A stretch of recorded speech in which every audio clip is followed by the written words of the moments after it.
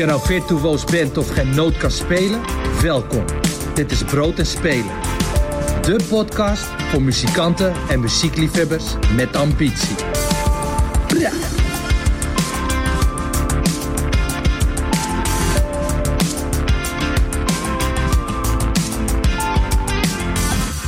Welkom bij aflevering 10 van Brood en Spelen, de podcast voor ambitieuze muzikanten, nieuwsgierige liefhebbers en toevallige voorbijgangers. Mijn naam is Amber Roner en deze keer ga ik het met mijn gasten hebben over de popronde. En hoe dit in deze tijd toch een opstapje kan zijn in het huidige muzieklandschap. Verder ben ik benieuwd hoe zij aankijken tegen een hybride vorm van evenementen en wat hun ideeën zijn over 1,5 meter gigs. En of zij een toegevoegde waarde zien in de nieuwste social media hype Clubhouse. En hoe ver zijn we eigenlijk met de emancipatie van vrouwen in de muziekindustrie, gekeken naar de reactie van Ivonie op de docu over Britney Spears. Alle nummers die voorbij komen vind je ook op de Brood en Spelen playlist op Spotify. De link vind je in de show notes. En mijn gasten hier in de studio op gepaste afstand zijn Mr. Popronde Chris Moorman en muziekindustrie duizendpoot Janna Albeda, die zich onder andere bezighoudt met Welcome to the Village en Lab Music. In het verleden was hij ook coördinator van Popronde Utrecht. Dus we gaan het vooral hebben over de popronde. En ik bel met artiest Reindier. Na persoonlijke tegenslagen is hij terug met nieuwe muziek. Maar eerst naar mijn gasten hier aanwezig. Chris, Janna, welkom. Dankjewel. Ja, want jullie zijn hier uitgenodigd vandaag. De popronde. Het feestje normaal van het jaar waar we allemaal kunnen genieten van nieuwe muziek. En ja, alles ziet er anders uit. Dus Chris, Mr. Popronde, ik begin bij jou. Misschien gewoon eerst eens even vertellen, de popronde, wat is het precies? De popronde is normaal gesproken het grootste reizende festival van Nederland. Waarmee we ieder najaar van september tot en met eind november op tour gaan. Eigenlijk met een selectie van de ongeveer 150 meest talentvolle acts van het moment. Ja. In het kort. En toen kwam Corrie vorig jaar. En hoe hebben jullie het afgelopen jaar gedaan? Toevallig zit ik helemaal met mijn hoofd in het evaluatieverslag. Dus ik moet even een beetje teruggraven. Maar ik zit er ook middenin of zo. Echt in de data van wanneer. Ik las, een collega van mij had een opzetje gedaan. En dat we in februari hebben we altijd onze oppakdag met alle coördinatoren. En hij schreef daarin, toen was corona alleen nog maar iets waarvan we hadden gehoord van een of andere Brabander die net in Lombardije was geweest en te veel carnaval had gevierd. Dus we zagen het nog niet echt voor ons. Dus we hebben ook de selectie voor 2020 gewoon net als anders bekendgemaakt eigenlijk. Toen was wel al duidelijk, dat is altijd rond 1 mei... dat we op dat moment zaten we in de eerste lockdown volgens mij. Ik mocht namelijk niet, normaal gesproken ben ik in de studio bij 3FM dan, dat mocht nu niet. Dus dat deden we op afstand allemaal. Maar hadden we nog steeds hoop dat we in het najaar een popronde in Kroeg, Kerk en Kapperszaak konden organiseren. In juni ongeveer werd duidelijk dat dat er ook gewoon niet in zou zitten. Dus toen bedachten we dat we de reguliere popronde van 2020 zouden verplaatsen naar nu eigenlijk, het voorjaar van 2021. En toen kroop het bloed toch waar het niet gaan kon. Stilzitten was niet echt mogelijk. En er waren toch nog wel wat dingetjes onder maatregelen mogelijk. Dus toen bedachten we de popronde poppodium pre-parties. En dat was eigenlijk was het idee om in ieder kernpodium in heel Nederland popronde shows te organiseren voor het aantal mensen dat mocht. En dat waren er van ongeveer 150 terug naar 60, terug naar 30. Toen was er weer een tijdje dat we weer 60 mochten. Toen mochten we weer 30. Toen mocht er geen bar open. En uiteindelijk hebben we de laatste maand, denk ik, moeten cancelen omdat we weer in lockdown gingen. Ja, echt bizar. Dat had je nooit kunnen voorstellen natuurlijk. Het was echt een bizarre rollercoaster. Ja, want hoe ben jij ooit bij de popronde betrokken geraakt? Ik ging studeren in Groningen. Lang geleden. En 2009 was dat. En toen was er een meisje in mijn klas en die vond ik best wel leuk. En die vroeg ik of ze zin had om mee koffie te gaan drinken na college. Wow, jij kijkt me echt aan van wat? Janna die denkt echt, wie, wat heb ik gemist? Ik vroeg of ze mee ging koffie drinken na tijd. En toen gingen we naar de koffiecompagnie en er stond een band te spelen. Dat was Avant la Lettre, Amsterdamse act. En er lagen allemaal van die kleurige boekjes met popronde erop. Dus ik was daar aan het lezen. Ik zag dat er 's avonds een heel festival in de stad was. En dat het een reizend festival was in een heel aantal steden. En de stad waar ik geboren ben, Emmen, stond daar niet bij. Dus ik ben na die koffie naar huis gegaan. Ik heb een mailtje getikt naar de organisatie van, goh, ik zie dat Emmen hier niet tussen staat. Kan dat? kan ik Popronde Emmen gaan organiseren. Dus ik heb in 2010 dus het jaar erop, de eerste editie van Popronde Emmen georganiseerd. En 4 jaar later was ik net afgestudeerd en toen kreeg ik een Facebook berichtje van Misha, mijn nu collega. Hey, we hebben net de Jan Smeets Award van Pinkpop gewonnen.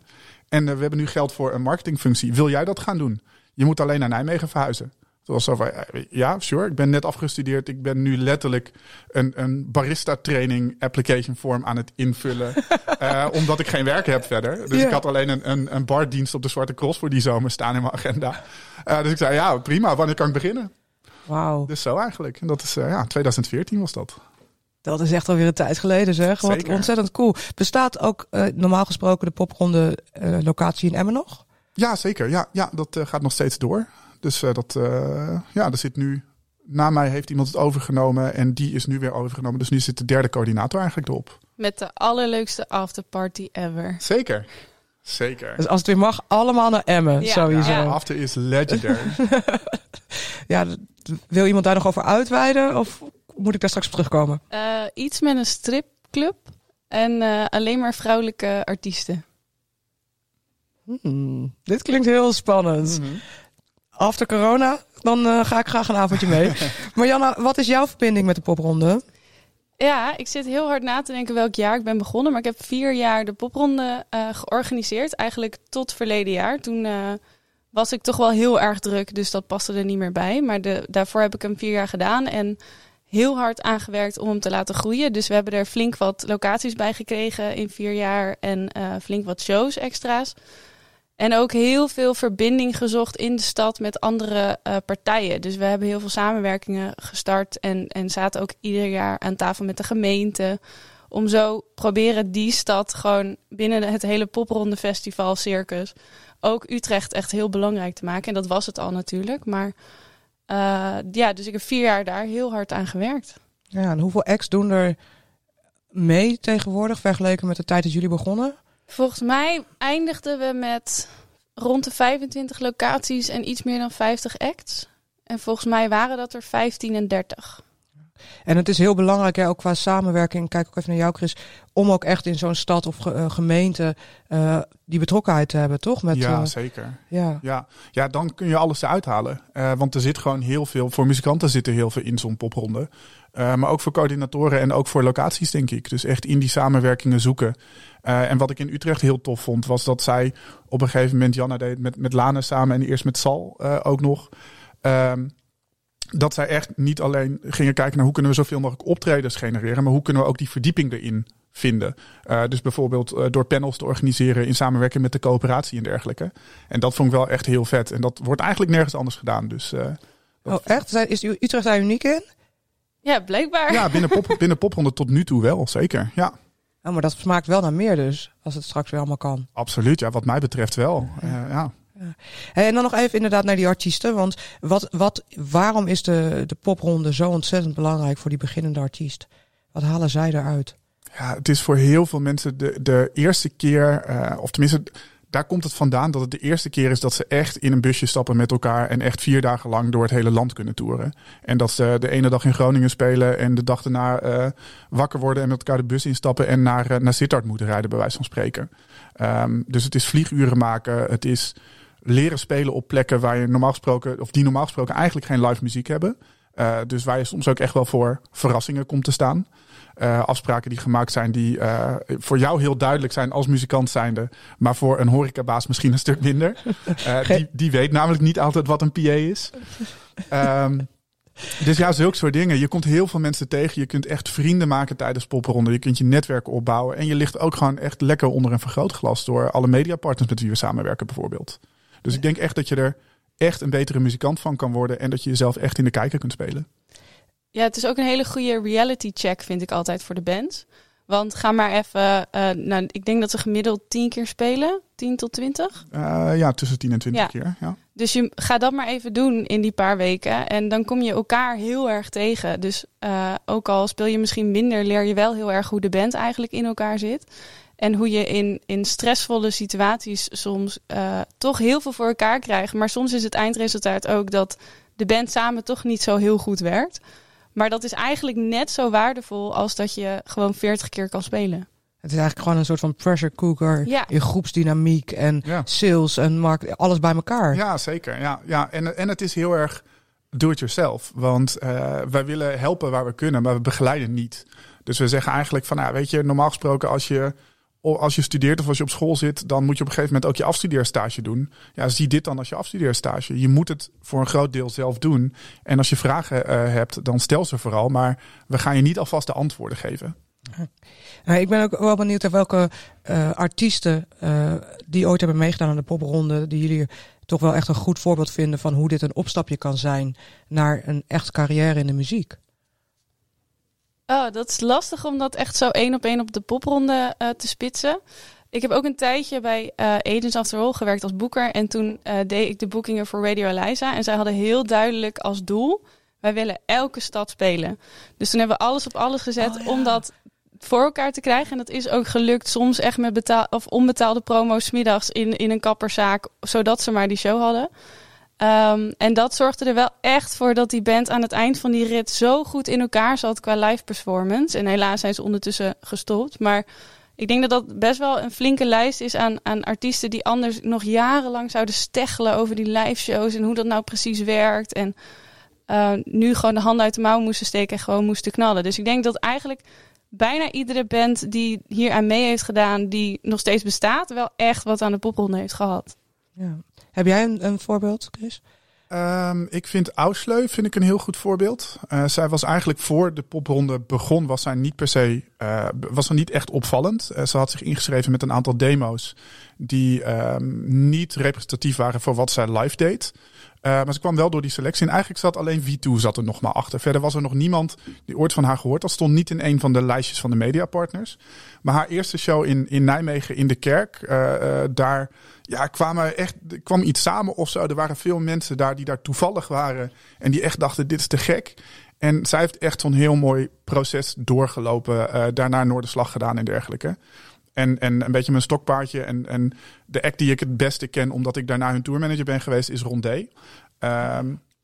Die de eerste keer dat hun single werd gedraaid, zij meldde zich aan. En eigenlijk hadden ze nog niet genoeg materiaal om zich mee aan te melden. Want je moet als act minimaal 3 tracks hebben. Dat hadden ze eigenlijk nog niet. Dus ze hadden een slecht opgenomen versie van Run, van hun eerste single. En 2 tracks die ze eigenlijk gewoon met een telefoon in de oefenruimte hadden gemaakt. Maar daardoor kon je al zo goed horen dat die act vet was en dat die songwriting goed was. En de avond voor popronde Nijmegen, dus de eerste popronde, werden zij voor de eerste keer gedraaid op 3FM. En het ging echt als een speer, als een soort van glijbaan. Dus zij waren echt de act die opviel. Ook niet een act die 40 keer speelde, maar ze hebben volgens mij iets van 17 keer gespeeld of zo. Maar wel altijd op de juiste plekken. Gingen er ook echt goed mee om. Bleven ook hangen na shows. Gingen praten, netwerken met anderen. Gingen ook actief bezig met mensen uitnodigen als ze naar een stad gingen. Als je naar Zwolle gaat, die stad heeft ook een poppodium. Die heeft ook een programmeur. Heeft ook een bevrijdingsfestival. Dus ga er ook zo mee om. En dat deden zij heel goed. En daarna, het jaar erop stond ik met ze op Noorderslag als tourmanager en op Lowlands. En dat was wel heel cool. Ja, wauw. Ja, ik kan dat ook. Dat is toch wel heel bijzonder, hè? Dat je dan toch, als je er nog zo onbevangen ingaat als band en waar dat dan toch naartoe kan gaan. Dat Zeker. Is echt knap. Maar je zegt net, Chris, jullie begeleiden daar niet in vanuit de popronde. Nee. Voor bands die nog helemaal geen label hebben, die nog helemaal geen support hebben. Heb je een voorbeeld van iemand die dat, zoals Rondé, maar ook als anderen misschien goed hebben aangepakt? Dat moet ik even nadenken. Ik denk dat Wies dat sowieso. Die had alleen jou erachter eigenlijk, Janna. Ja. En die hadden natuurlijk wel al wat bus. Die hadden de grote prijs gewonnen. Die hadden Amsterdamse Popprijs gewonnen. Dus die bus zat er wel achter. Maar die deed het heel erg DIY nog. En ik denk dat er best wel veel zo zijn die ik nu niet 1, 2, 3 kan oprakelen, omdat het zo vanzelfsprekend was of zo. Dat er nog niemand. Want eigenlijk de meeste acts die erin gaan, daar zit nog niet per se iemand achter. Die worden wel zijdelings misschien een beetje bewerkt of begeleid door een boeker, door een manager, door een label. Maar meestal zit er nog niet echt iemand achter. Dus ik denk de meeste voorbeelden eigenlijk wel. Maar ja, Wies is de eerste die echt bij me opkomt dat ik denk van, daar zat nog geen boeker bij toen. Pas tijdens popronde. Ja, die brachten ook volgens mij de eerste week van de popronde überhaupt hun eerste single uit. Ja, zeker. Maar ik moet ook denken aan volgens mij de Badger en de Bass. Ja.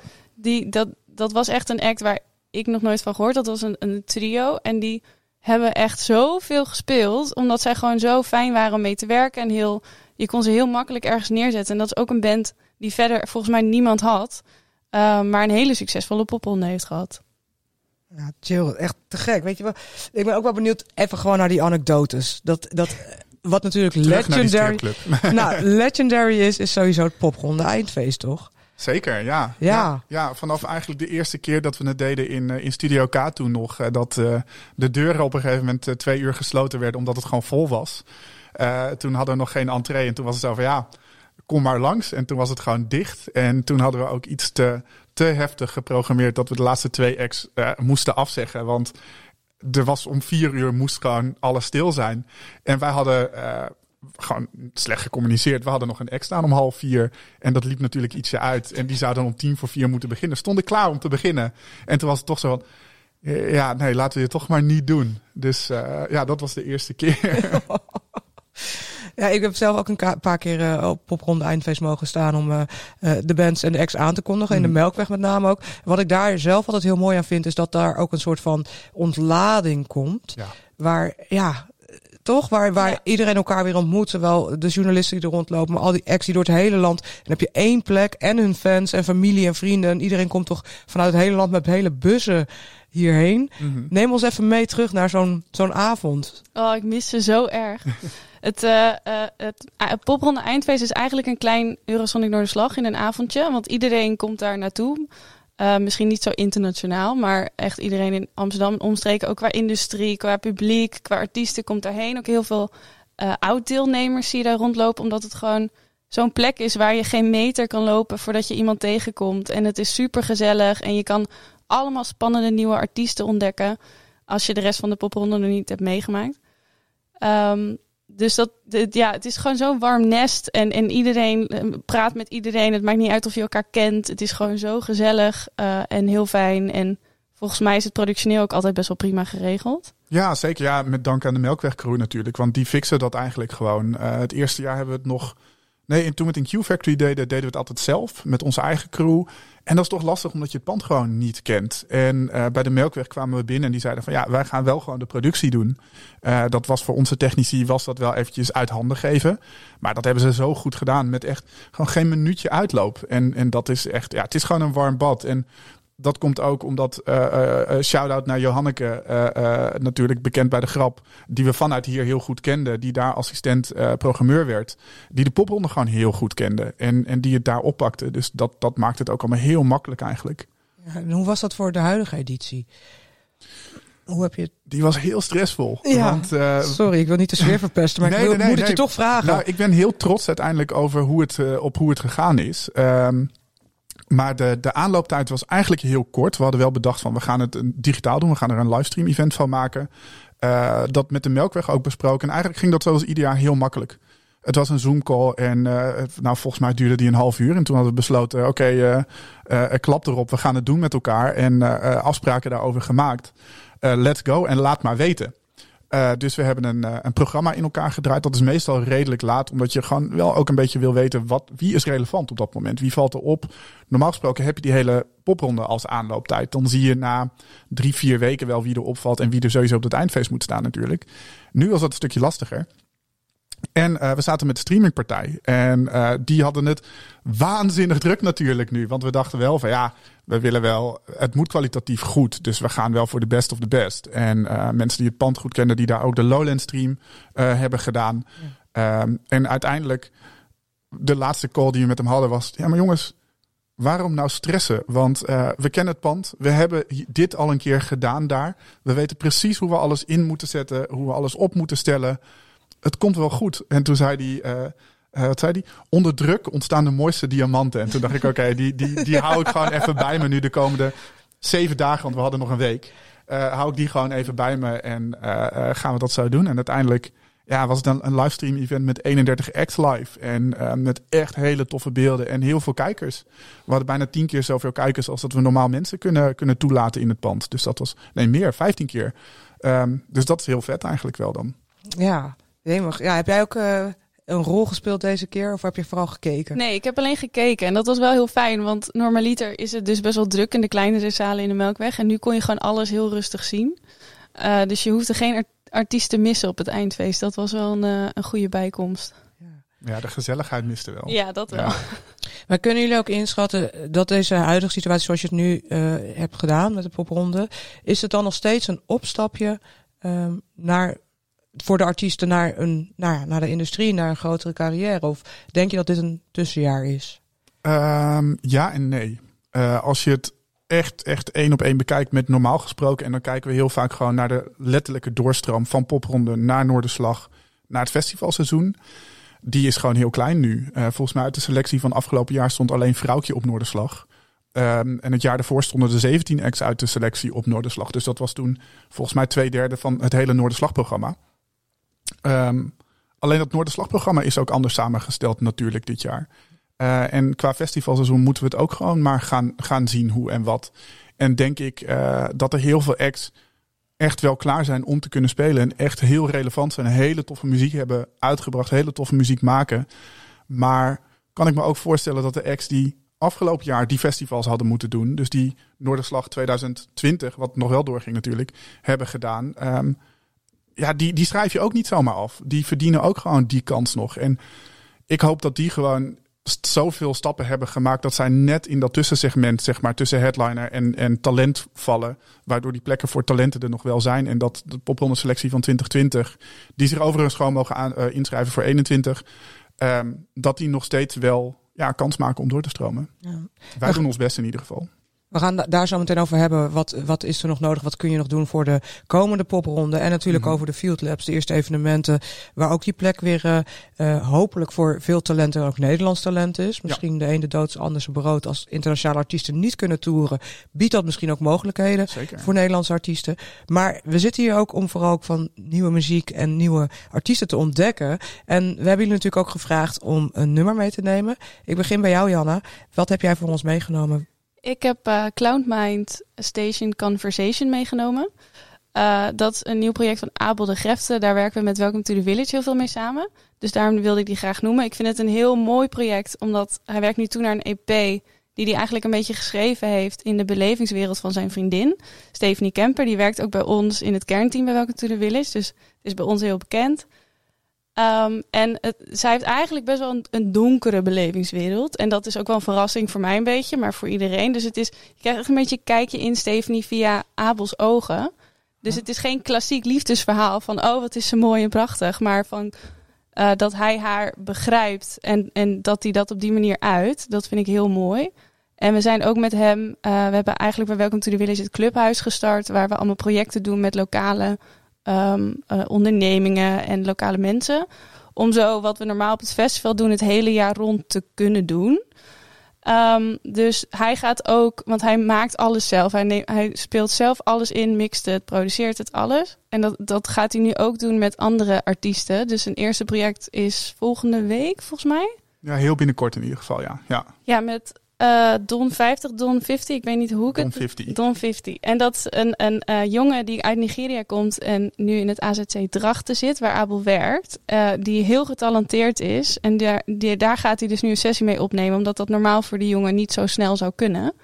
En dat wordt dus bij ons in het clubhuis gedaan. En dus eigenlijk hoe hij werkt vind ik gewoon heel mooi. Dat hij gewoon iemand een plek geeft door middel van muziek. Prachtig. Is het voor jullie collega Stephanie, is dat ook gek dan om haar nu door andere ogen te zien? Ja, ik denk het wel. Ik heb het niet per se heel veel met haar over gehad. Ze speelt wel in zijn clips ook. Dus bij iedere track wordt een clip uitgebracht. En daar is zij, zeg maar, de muze ook echt letterlijk in. Dus dat is heel mooi. Ja, ze is bij hun thuis ook gewoon opgenomen. Het is een heel bijzonder project. Nou, we gaan er naar luisteren. Cloudmind met Station Conversation.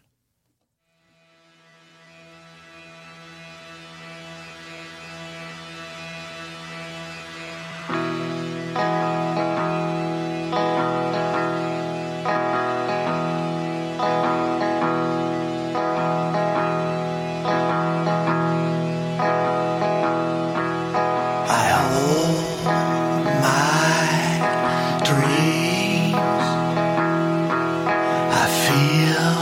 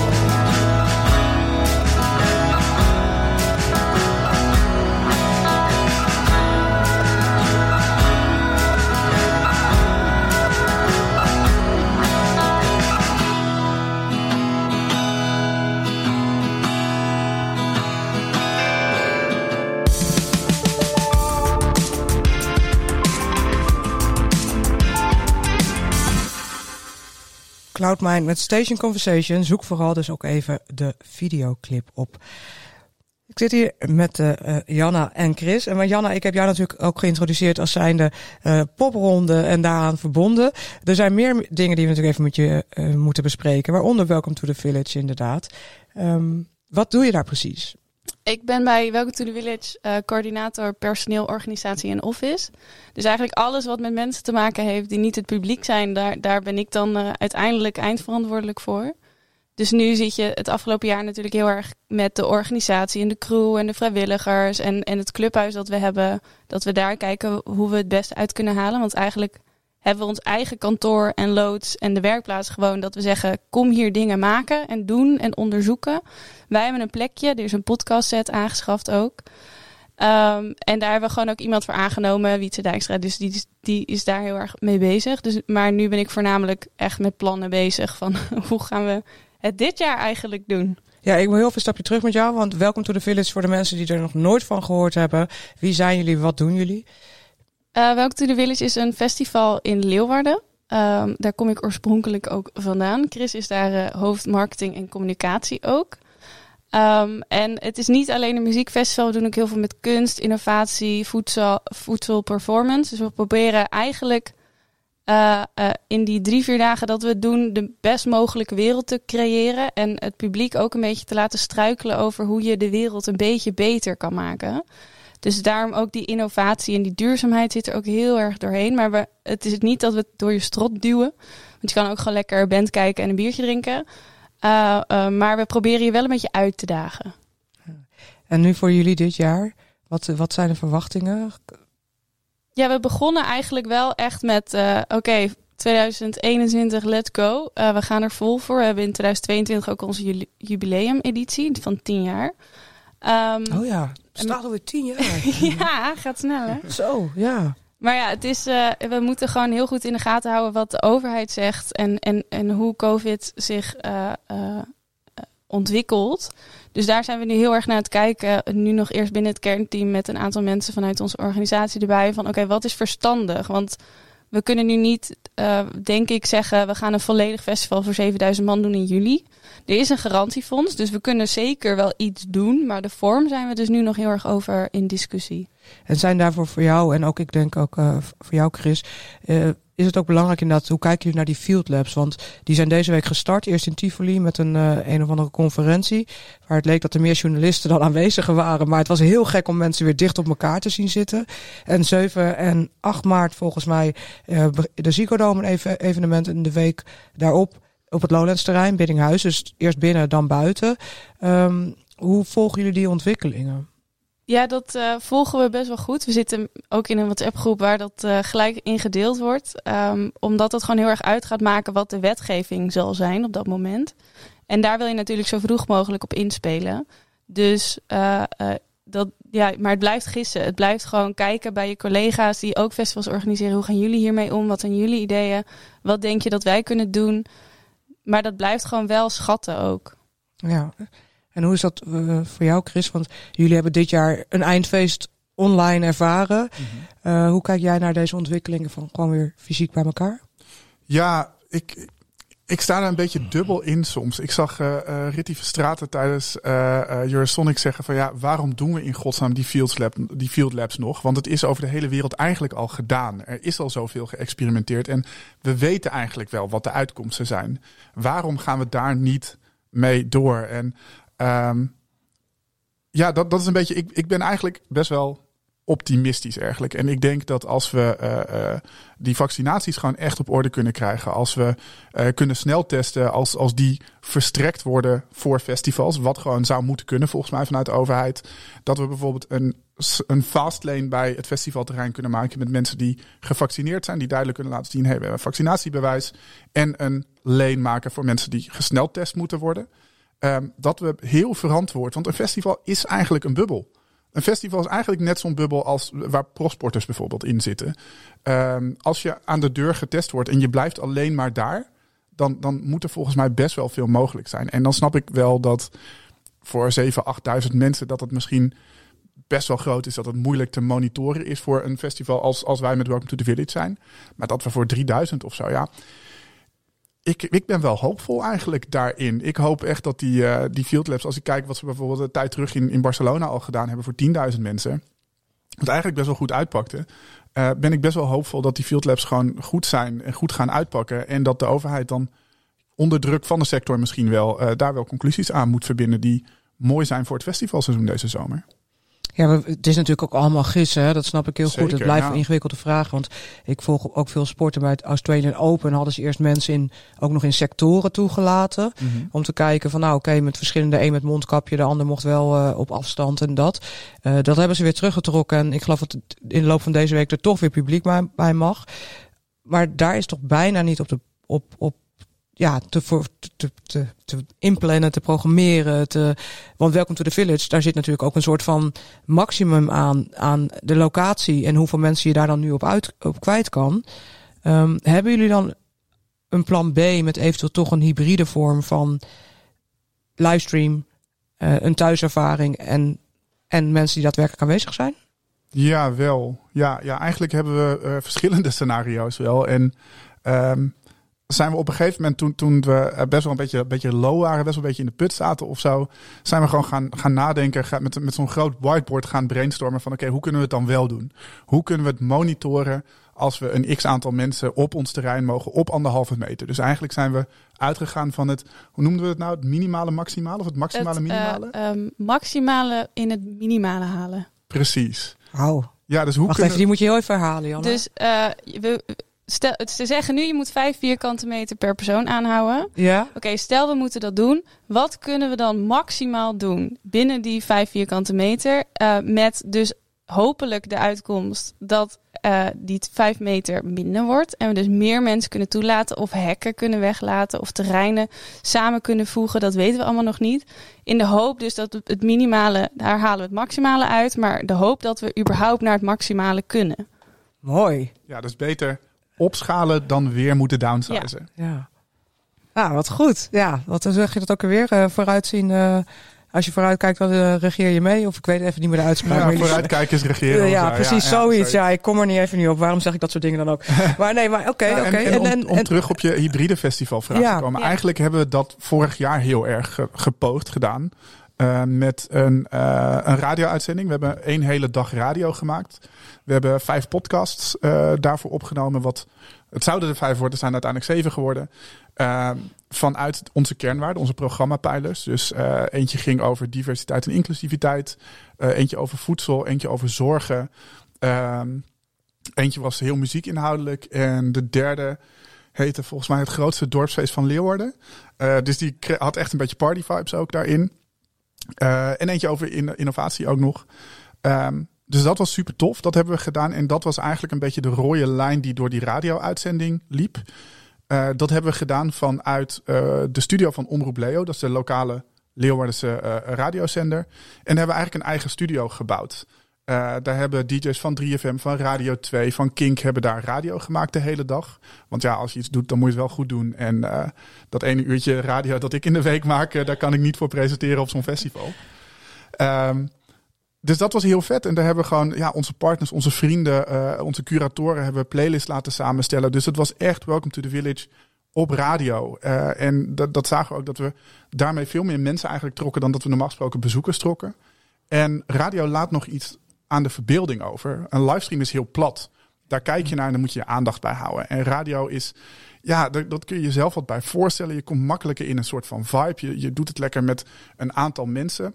We hadden picknickboxen ook nog met lokale goederen die je normaal gesproken op het festival kunt eten, kunt drinken. Dus je kon echt je eigen thuisfestival maken. En dat is ook hoe we het echt in de markt hadden gezet. Van Welcome to the Village 2020 vier je gewoon thuis. En dat was het eigenlijk. Wat heerlijk. Wat ontzettend creatief en fijn om dan toch zo'n ervaring te hebben. Jullie duurt gelukkig nog even, dus we kunnen nog alle kanten op. Maar hoe is dat voor de popronde? Toch nog even terug ook daarheen. Want zie jij het voor je dat je 1,5 meter sessies voor de popronde gaat doen op zoveel locaties? Nee, niet voor een reguliere popronde. Dat is ook de beslissing die we vorig jaar hebben genomen. Een reguliere popronde zoals we hem normaal gesproken doen met 800 locaties, 1800 shows ongeveer op een jaar. Dat kan niet op 1,5 meter. Dat willen we ook niet. Dat doet te veel. te veel af aan de sfeer en aan het concept van het festival. Maar zoals we met de pre-parties wel hebben gedaan, in poppodia en dergelijke op 1,5 meter voor 30 of 60 of meer personen, is wel een goed alternatief om toch nog iets te doen en toch nog iets te kunnen betekenen voor die acts. Ja, gekke tijden, maar wel tof. In elk geval, en ik vind het heel fijn om te horen dat jullie al zo ver mee zijn en eigenlijk alle scenario's al ongeveer klaar liggen. Jullie hebben al kunnen testen met online en hybride vorm is dus ook toepasbaar. Natuurlijk hopen we dat het gewoon weer een evenement wordt waar mensen elkaar kunnen ontmoeten. Ik denk dat we de hybride vorm er gewoon lekker inhouden. Ja, die radio gewoon op locatie maken. Ik denk het wel. Dat vind ik altijd een goed idee. Ja. Ik hoor graag waar ik me kan aanmelden dan. Ja, nou, en ik wil ook nog even met jullie naar wat andere headlines die deze week voorbij komen, los van de Field Labs. Ik wil zoveel mogelijk jingles gebruiken, want die heeft Jesse niets voor niets voor ons gemaakt. Dus die gooi ik er gewoon even in.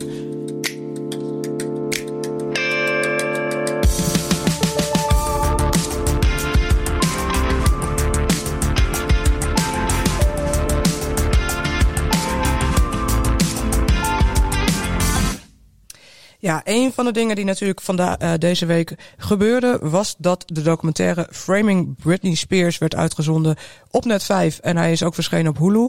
Ik heb hem zelf niet gezien, jullie volgens mij ook niet. Nope.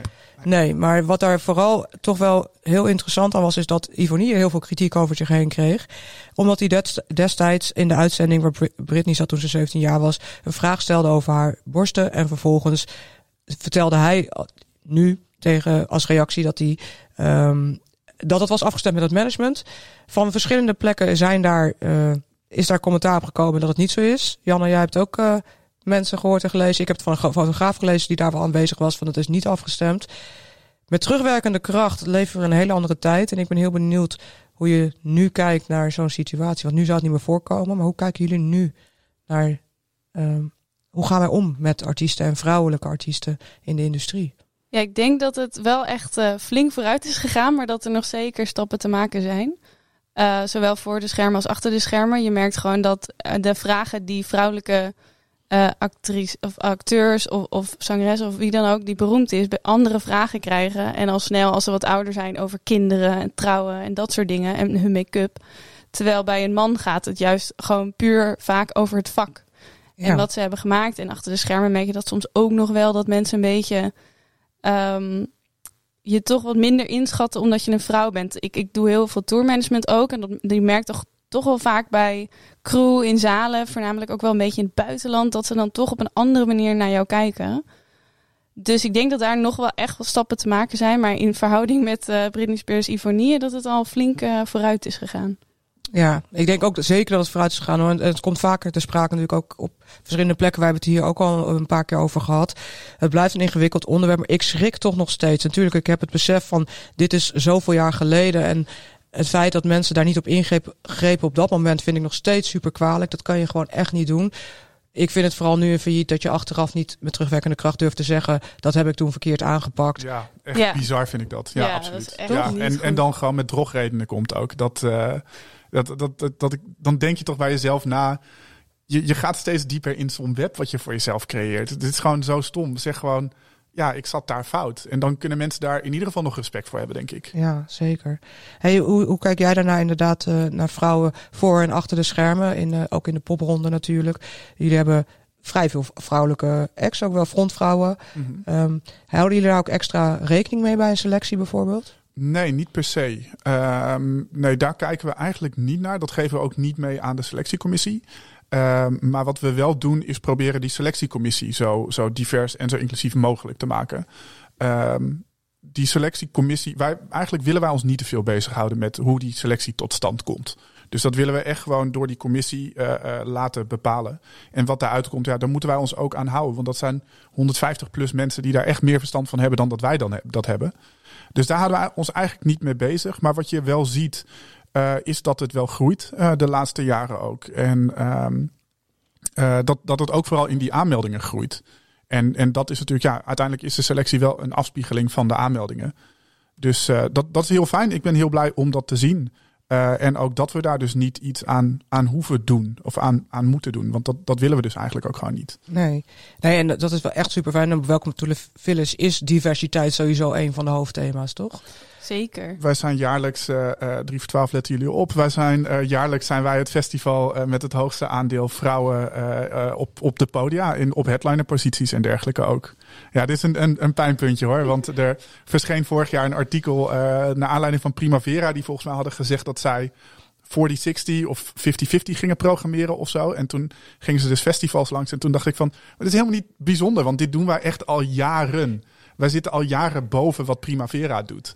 Dus waarom is het nieuws als een festival in Spanje dit zegt? Ja. Terwijl wij dit al heel lang doen. Ja, dat blijft heel gek inderdaad. En jullie zijn in dat geval ook nog steeds wel, nou, ik wil niet helemaal zeggen eenzaam aan de top. Maar voor jullie is het heel gebruikelijk. Dat gebeurt al. Maar jullie staan ook nog steeds als enige toch bovenaan. Qua diversiteit in de verhoudingen man-vrouw. Ja, maar ik denk dat ik wel ergens weet waar dat pijnpuntje zit. En dat wordt ook wel vaak aangegeven in interviews met bijvoorbeeld de festivaldirecteur van Lowland van Pinkpop. En dat zit op die headline posities. Ja. En wij hebben natuurlijk niet de headliners van het niveau wat op Pinkpop Lowland staat. Dus wij kunnen daar net wat makkelijker onder gaan zitten. Wat voor ons betaalbaar is. Want die grote headliners zijn voor ons ook gewoon niet betaalbaar. Maar dat zouden we ook niet doen. Alleen de verwachting is ook gewoon anders. En dat is denk ik die doorstroom. Die stap moet echt heel erg nodig gezet worden. Van oké, we moeten gewoon meer headliners hebben met vrouwen op belangrijke posities in de band. Dus als leadgitarist, als frontvrouw. Want dat vind ik heel erg missen. En als het al zo is, dan komen ze mensen aan met... Ik ben gek op PJ Harvey, maar die is wel al 30 jaar bezig. Dus waar zijn de nieuwe? Ja. En denken jullie ook inderdaad dat er dan meer ruimte komt ook dit jaar? Omdat er inderdaad niet getoerd kan worden en dat er meer ruimte is voor talent... wat een plekje gaat krijgen in programmeringen. Of het nou hybride, online, offline is. Ja, ik denk dat festivals en evenementen veel meer gewoon in de buurt gaan kijken. Omdat het toch wel lastig is met al die coronaregels per land en quarantaines en dat soort dingen. Dus ik denk dat er best wel veel kansen gaan liggen in Nederland om als Nederlands artiest heel veel te spelen. En dat er ook heel bewust gekeken wordt naar inderdaad de diversiteit van de programmering. Maar ook dat daardoor heel lastig wordt dat niet op ieder festival Eefje de Visser staat. Omdat die nou eenmaal supergoed is. Maar ik denk dat festivals wel echt goed naar elkaar gaan kijken. Ook wat de rest programmeert. Zodat zij dan weer anders gaan programmeren. Lekker bruggetje. Eefje de Visser. Alsof je wist dat die kwam. Ja, Eefje de Visser inderdaad natuurlijk aan alle kanten bejubeld en terecht. Op dat prachtige album wat zij gewoon toch uitbracht. Haar shows van afgelopen jaar, de film die ze uitbracht. En nu is er nieuws ook vandaag bekend geworden. Dat zij op het moment dat we opnemen trouwens, op 17 februari is het geloof ik. Dat zij voor de halve finale van het Songfestival... samen met Redo, een breakdancer, mag zij de opening verzorgen. De tweede halve finale op 22 mei. En daarvoor gaan zij een Engelstalig lied gaat ze schrijven, componeren samen met Erik van Tijn. Van Redo is het heel bijzonder dat hij is een breakdancer. En hij vertelt in zijn dans een persoonlijk verhaal voor het overwinnen van tegenslagen. Dus ja, ik ben heel benieuwd. Hoe cool is dat? Eefje de Visser op het Songfestival, mensen. Ja, vet. Super tof.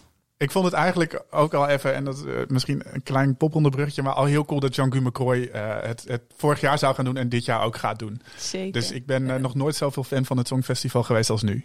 Hey, absoluut. Even voor inderdaad volgende week de volgende aflevering van Brood te Spelen. Daar komt de manager van onder andere Jean-Guy McCroy. Ja, Pieter Perquin, die komt praten met Jasper van Vught. Dus die gaat ook de diepte in. Dus daar zal het Songfestival ook zeker aan bod komen. Ja, lekker toch? Heel nice. Hey, en Janna, jij bent ook goed in de bruggetjes die ik vandaag wil maken. Want je hebt al een paar keer het Clubhuis genoemd. En daar wilde ik het ook nog even met jullie over hebben.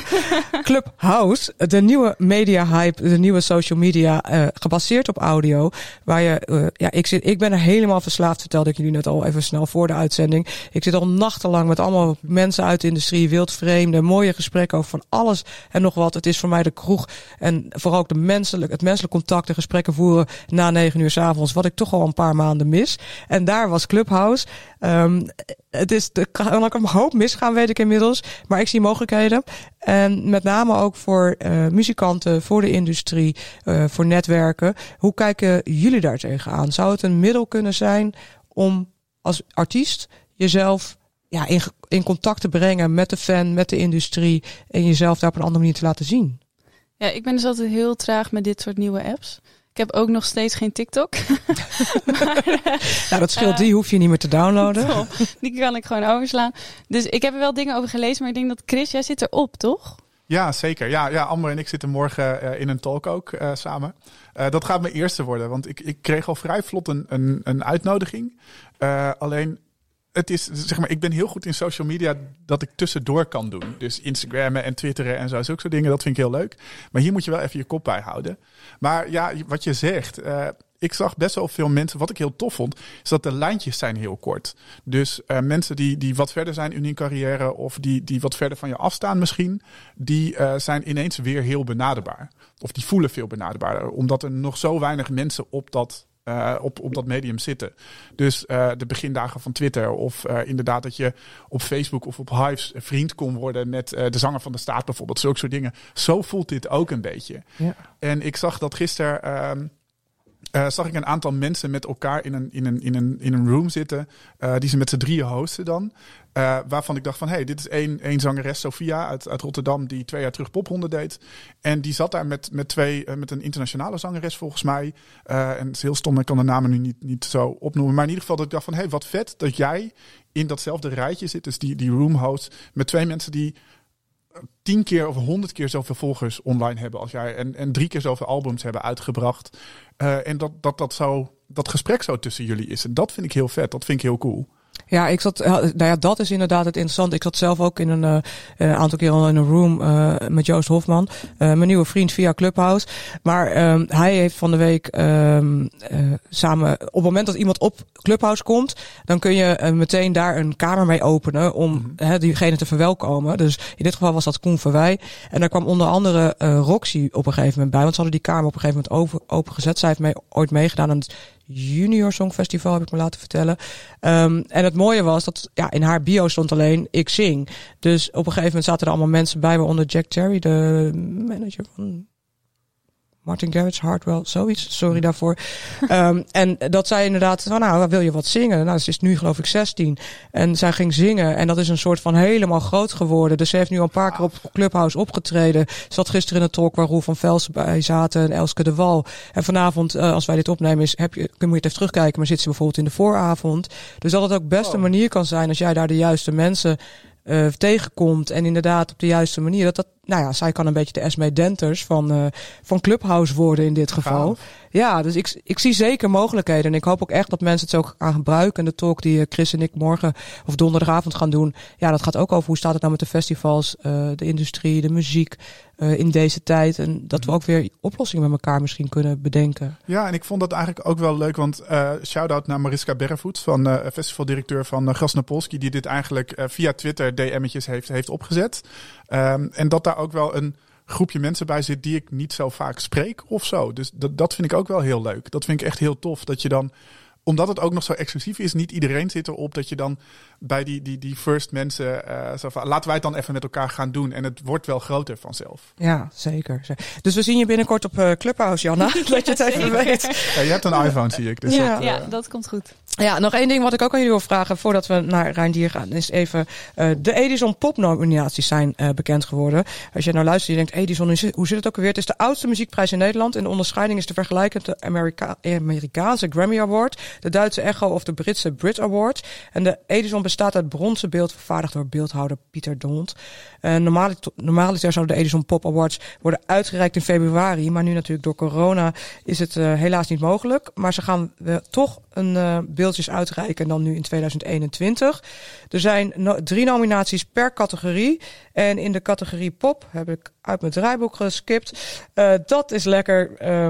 Snelle Tabita volgens mij. Ja, Tabita stond inderdaad. Snelle en wie was nummer 3 ook alweer? Ik heb hier wel de hele lijst. Was het Davina Michel? Davina Michel inderdaad, ja. Wow, zo lekker, Chris. Ik heb toevallig vanmiddag gekeken, omdat ik zag dat popronde deelnemer Jason Waterfalls is genomineerd voor beste rock. Oh, echt? Ja. Cool. Zeker. Nou ja, dat wilde ik aan jullie vragen. Zijn er verrassingen?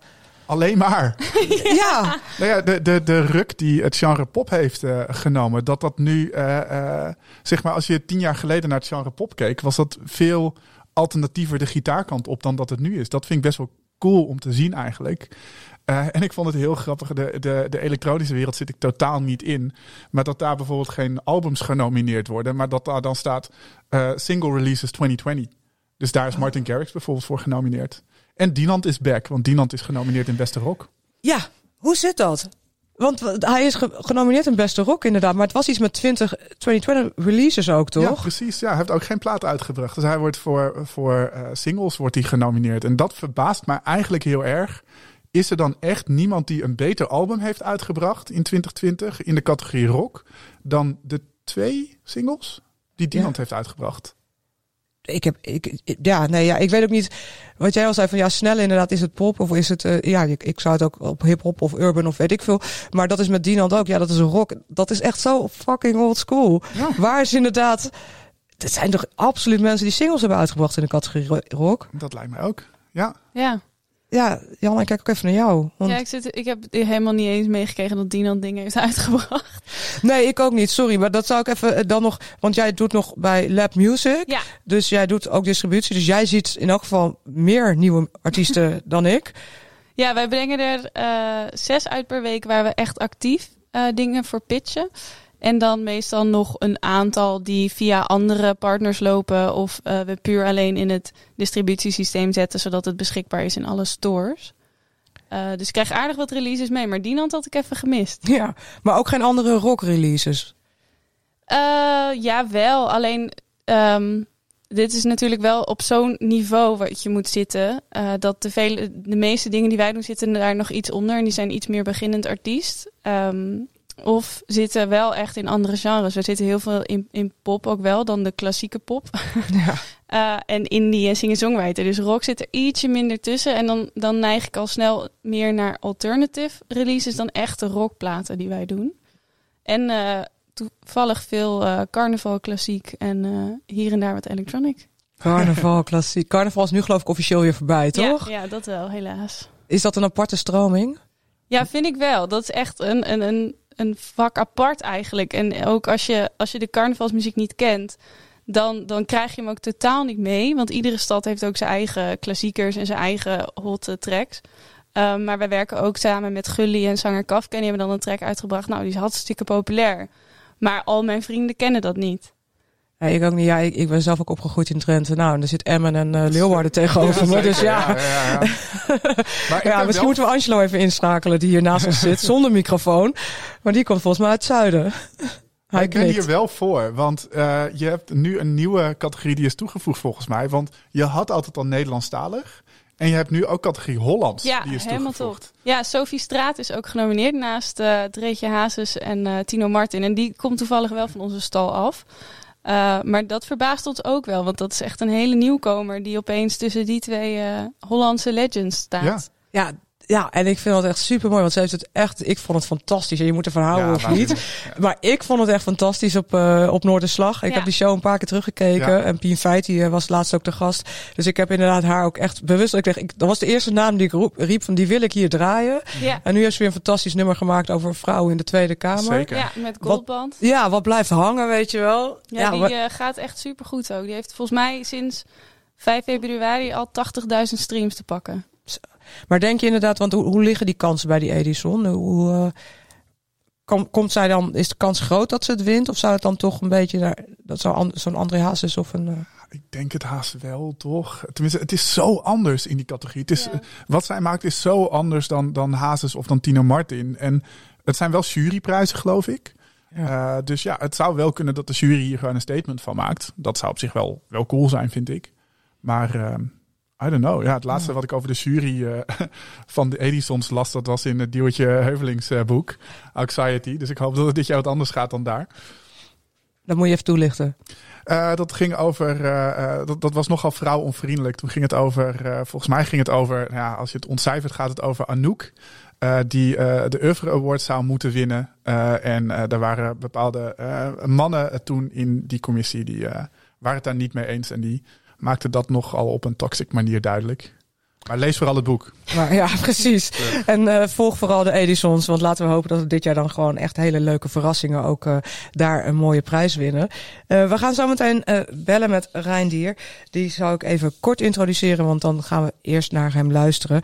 Want op 3 voor 12 hebben ze laatst ook over geschreven. Van wat doe je als je op het conservatorium zang studeert en je door een auto-immuunziekte langzaam de controle over je eigen stem kwijtraakt. Sterker nog, dat je hem uiteindelijk helemaal verliest en je bent overgelaten aan technologieën en dokters. Het overkwam de 29-jarige Amsterdamse Reinier van Harten. Inmiddels heeft hij zijn stem opnieuw gevonden. En dan zoekt hij als Reindier via de glitchy opera kunstdrieluik de relatie tussen mens en technologie.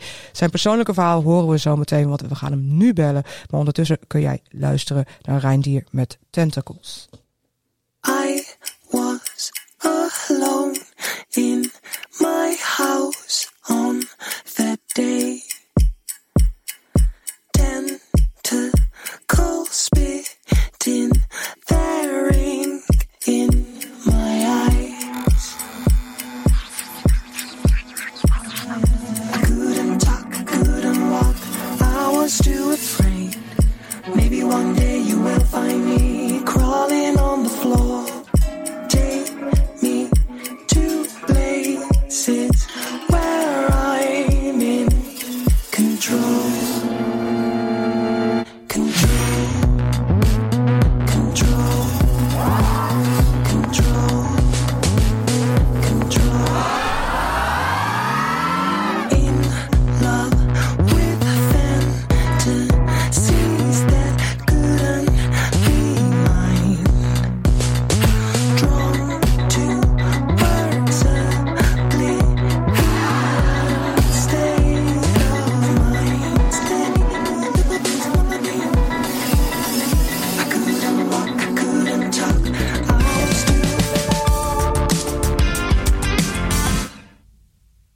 Als het goed is, hangt hij aan de telefoon. Reinier, goedemiddag. Hi, goedemiddag. Fijn dat je even aan de telefoon wil komen. We hebben net een stuk gehoord van jouw track Tentacles. En ik heb je al kort geïntroduceerd. Maar ik ben heel benieuwd. Wat was het moment en hoe was dat voor jou toen je erachter kwam dat je een auto-immuunziekte had? Zo, gelijk met de deur in huis. Sorry. Nee, ja, dat was... Nee, geef niks. Nee, dat was super, ja, heel klote. Dat was wel... Het duurde namelijk een tijdje voordat ze erachter kwamen wat het echt was. Dat heeft echt een half jaar geduurd. Dus mijn stem werd steeds slechter en ik dacht alleen maar... Wat de fuck is er aan de hand?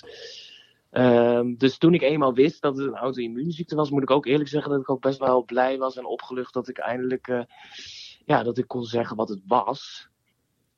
Maar ja, uiteindelijk ben ik niet daarvan genezen of zo. Maar toen kon ik in ieder geval wel verder. Ja, want je zat op het conservatorium.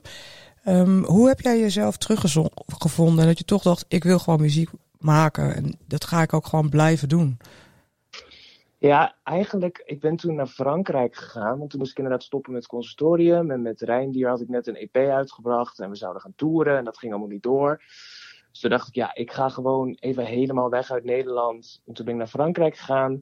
En toen dacht ik, eigenlijk zeg maar mijn identiteit als zanger, als muzikant, daar heb je zeg maar je hele leven een beetje aan opgehangen. Van je toert, je zit op het conservatorium. En toen dat niet echt meer ging zoals ik gewend was, dacht ik ook van ja, misschien komt er dan nu wel wat anders. Of denk ik dat ik ineens, weet ik veel, psycholoog moet worden of zo. Dus ik hoopte dat soort te vinden in Frankrijk. Maar eigenlijk het eerste wat ik daar weer deed was een gitaar pakken, liedjes schrijven, songteksten maken, verhalen verzinnen. En toen dacht ik, ja, dit staat nergens op als ik iets anders ga doen nu. Want dit is gewoon, dit zit in mijn DNA. Dit is gewoon het liefst, dit moet ik gewoon doen. Ja, dit is alles wat je wil. Vertel ons over je album, over je muziek, over je hele project. Reindier. Ja, het is 2,5 jaar geleden toen dacht ik wil eigenlijk het liefst een kunstwerk maken waarin een drieluik van album, een korte film, een visueel album en een voorstelling, een theatraal concert eigenlijk samenkomen. En die gaan allemaal hetzelfde verhaal vertellen. Dus zeg maar auditief en visueel en dan live. Toen ben ik dat helemaal gaan uitdenken en toen ben ik daar een jaar lang subsidie voor gaan schrijven. En die heb ik dus gelukkig vorig jaar gehad. En nu ga ik dat helemaal uitwerken. Dus het album is bijna af en de film zijn we nu aan het schieten. En de voorstelling, ja, hopelijk dan van de zomer op festivals. En wat is het verhaal van dit drieluik? Het is The Wired Boy heet het. En het gaat eigenlijk over... Ik wilde heel graag iets schrijven over toen ik in mijn puberteit, tussen mijn 12e en 18e, toen zat ik nog in de kast. En toen voelde ik heel erg dat ik mezelf aanpaste aan, zeg maar, de heteronormatieve norm van hoe je moet functioneren als jongen. Dus ik begon lijstjes te maken van de muziek die ik moest luisteren om een jongen te zijn. Of de boeken die ik moest lezen. Of sport bijhouden. Terwijl eigenlijk diep van binnen ik met hele andere dingen bezig was. En dat gekke, die gespleten persoonlijkheid, dat was voor mij zo'n inspiratie dat ik dacht... Ik vergeleek dat een beetje met alsof ik langzaam in een robot veranderde. Die gewoon geen gevoelens had. Zich helemaal aanpaste. Helemaal gecontroleerd, zeg maar, een identiteit had gevormd. En daar gaat eigenlijk dat hele verhaal van het kunstwerk over. Ja. Ik las het en ik zat ook te kijken naar de clips die inmiddels online staan. En jouw website sowieso is een aanrader voor iedereen. Want ik vond het heel inspirerend. En ook ergens... helaas wel een beetje vergelijkbaar met deze tijd, dat iedereen op zijn eigen manier tegenslagen heeft. Maar die van jou waren heel heftig. Jij bent er toch weer bovenop gekomen op jouw manier. Je hebt je weg gevonden. Waar ben je nou het meest trots op met alles wat waar je nu staat in het leven? Ja, ik denk dat ik eigenlijk trots ben dat wat ik heb meegemaakt, ook die stembandverlamming, dat juist heeft gezorgd dat ik nu, wat ik zei, dus echt heel goed weet wat ik wil. En dat ik ook zie van, oké, ik ben niet alleen maar een zanger of alleen een muzikant, maar ik zie mezelf nu ook als een kunstenaar die met verschillende mensen werkt en echt een kunstwerk aflevert en multidisciplinair is. En ik ben eigenlijk gewoon heel trots dat ik dat nu doe en dat ik daar de kracht in vind om dat gewoon naar buiten te brengen en alles te maken wat ik wil maken. Ja, en die theatervoorstelling die komt er dus ook aan. Is dat voor jou... Want je zei het Lowlands, we gaan natuurlijk hopen allemaal dat er toch een vorm van mogelijk is om daar iets te doen. Maar is er voor jou ook een mogelijkheid om het inderdaad ook online mensen kennis te laten maken? Of is het echt voor een fysieke voorstelling? Ja, het is... Kijk, online is eigenlijk die film die eraan gaat komen. Daar zitten dan 6 singles van mijn album in. Dus dat wordt dan verwerkt in een soort korte film. Dat is eigenlijk mijn online project. En dus deze performance die moet gewoon fysiek te komen. Dus wat we nu hebben gedaan is een zelfvoorzienende show die eigenlijk midden in de natuur kan spelen. En dat is voor festivals, merk ik, wel een stuk aantrekkelijker. Want ik kan gewoon midden in de duinpalm, op het strand of in de bossen met mijn futuristische decor ga ik gewoon staan. En spelen. Ja, ik kijk even, want ik heb hier tegenover me Chris Moorman en Janne Albeda van onder andere Welcome to the Village. Wat waren jullie bekend met Reinier? Ja, toevallig is dit ook uitgekomen via Lab Music. Dus ik kende hem al en ik was ook heel erg fan van de videoclip. Want ongelooflijk hoe jij kan dansen. Maar met Welcome to the Village hebben we een beetje het motto queer op klompen. Dus heel erg de inclusiviteit opzoeken, maar wel lekker op zijn Fries op klompen. Dus Chris en ik zaten heel erg te knikken toen jij net dat uitlegde. Ja, ik weet dat Eva, onze artistiek leider, jou heel erg volgt. En ik weet niet of ze nou ook echt betrokken is, maar in ieder geval voelt ze heel erg betrokken. Want ik denk dat ik 2 appjes in de week over jouw dingen krijg. Ik ken Reinier van Popronde 2014 volgens mij, dat je meedeed. Ja, dat ook klopt. toen. Ja. Wow. Long time. Nee, ik wil Eva is inderdaad, dat is zeker iemand waar ik veel contact mee heb. Ja, dus Welcome to the Village is eventueel nog een optie. Leuk. Kijk, dan worden hier ook gewoon even connecties gelegd, Reinier. Nou, na de uitzending zorg ik dat jullie elkaar allemaal weer weten te vinden. Volgens mij weten jullie elkaar al te vinden. Dus ik ben heel benieuwd. Dan hopen we op juli, de zomer 2021, dat we daar kunnen gaan genieten al van jou. Muziek, voorstelling en je album dus. Wanneer komt je album officieel uit? In mei komt hij uit. Lekker. Mei 2021, ja. Nou, super fijn. Dankjewel dat je heel even kort jouw verhaal wilde delen. We houden je in de gaten en hopen jou ergens buiten op een festival te kunnen zien. En ook, ik kijk uit naar de film. Dankjewel, Reinier. Thanks, dankjewel. Ja, The Wired Boy. Ja, kijk ook even op zijn website, want inderdaad, daar kun je de clip al zien, de muziek al luisteren. Op Spotify is die ook te vinden en dus ook straks op de playlist van Brood en Spelen. En daarmee gaan we richting de afsluiting van deze uitzending.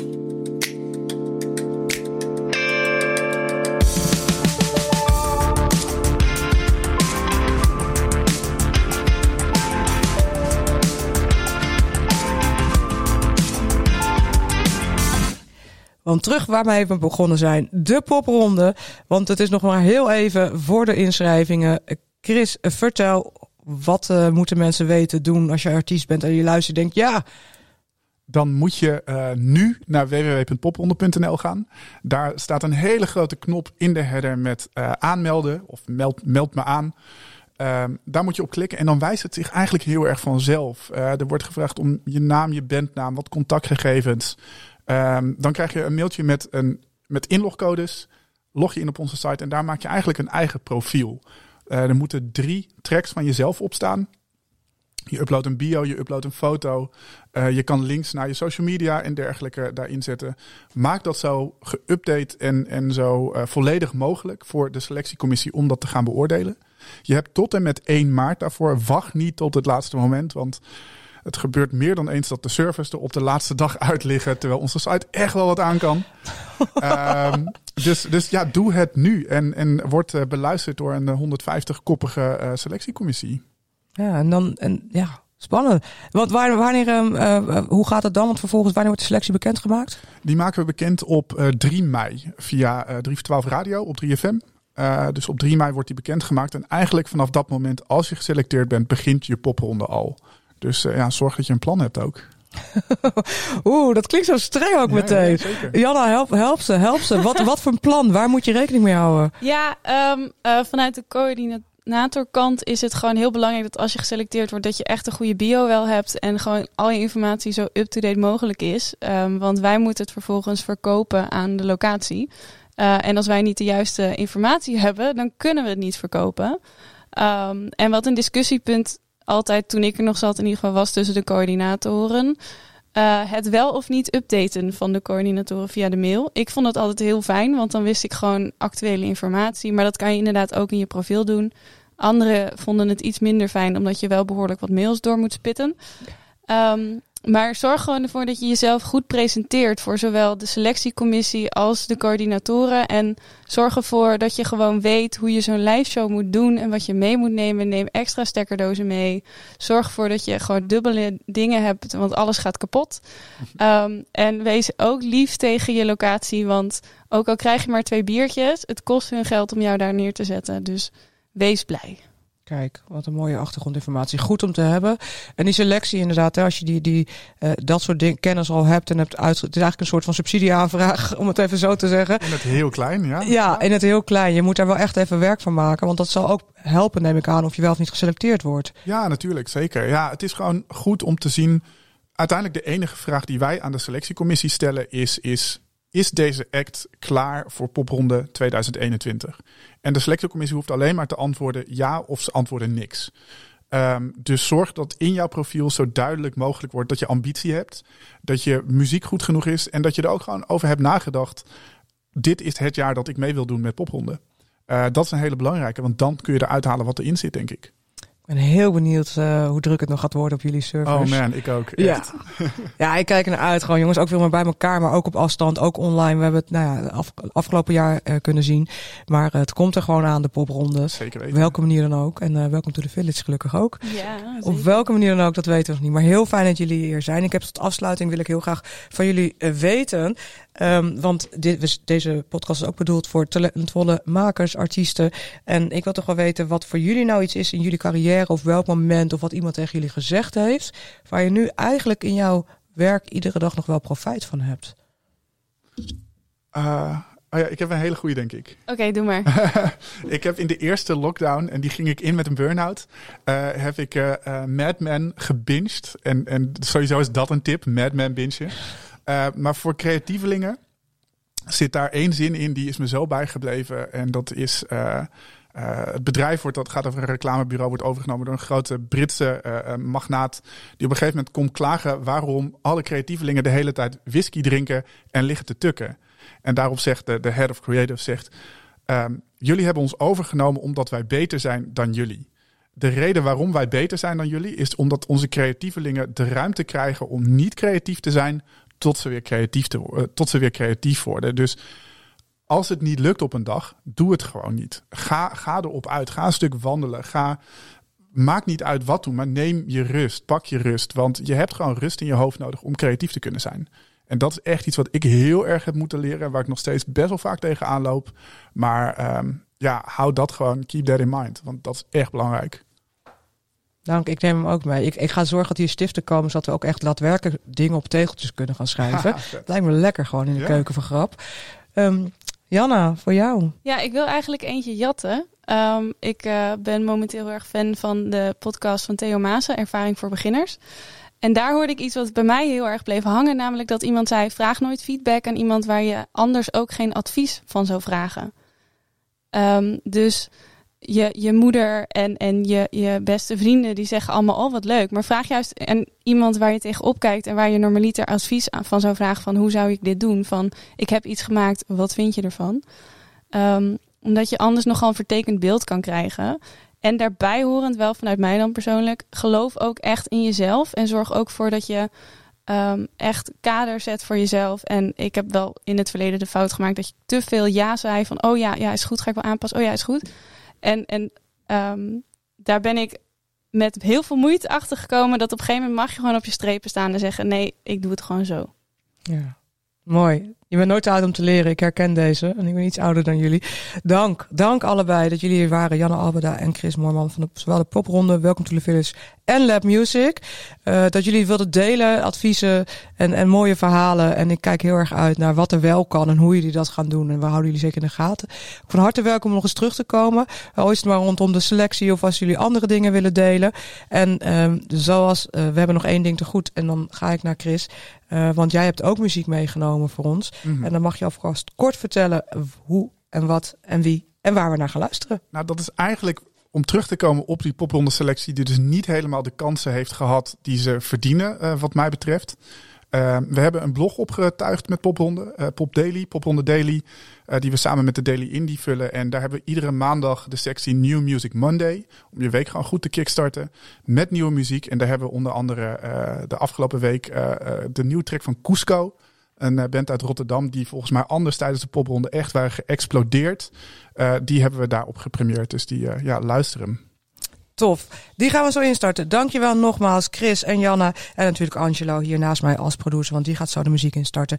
Jij bedankt voor het luisteren. En check ook even de Brood en Spelen playlist, want daar staan alle tracks nog terug te luisteren. En abonneer je ook natuurlijk op onze podcast. Dan ben je de eerste die de volgende aflevering meteen in je app krijgt. En volg ons op Facebook, Instagram en daar vind je nog veel meer informatie. Dank weer voor het luisteren. Volgende week is Jasper van Vught terug met een Brood en Spelen backstage. En dan is hij dus in gesprek met Pieter Perquin, de manager van onder andere Django McCroy. En we gaan nu luisteren naar Cusco met My Mama Says. Fijne dag.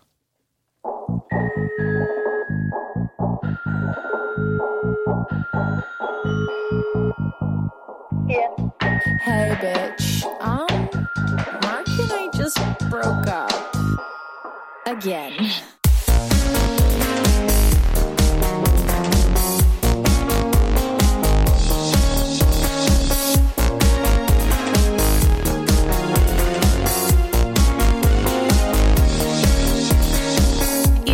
Drop out, I'm getting straight A's. You say we're not the same. Our way of loving is fanatic, dramatic, slightly pathetic. Lover, lead me astray. Okay, listen up, that is not true and you know it. You made a fool out of me. We've been over this before, last week and my... Is that the price of your love? Why you gotta be so goddamn dramatic about It everything? doesn't matter. It doesn't matter. My mama says that I'm a fucking catch, and my dad said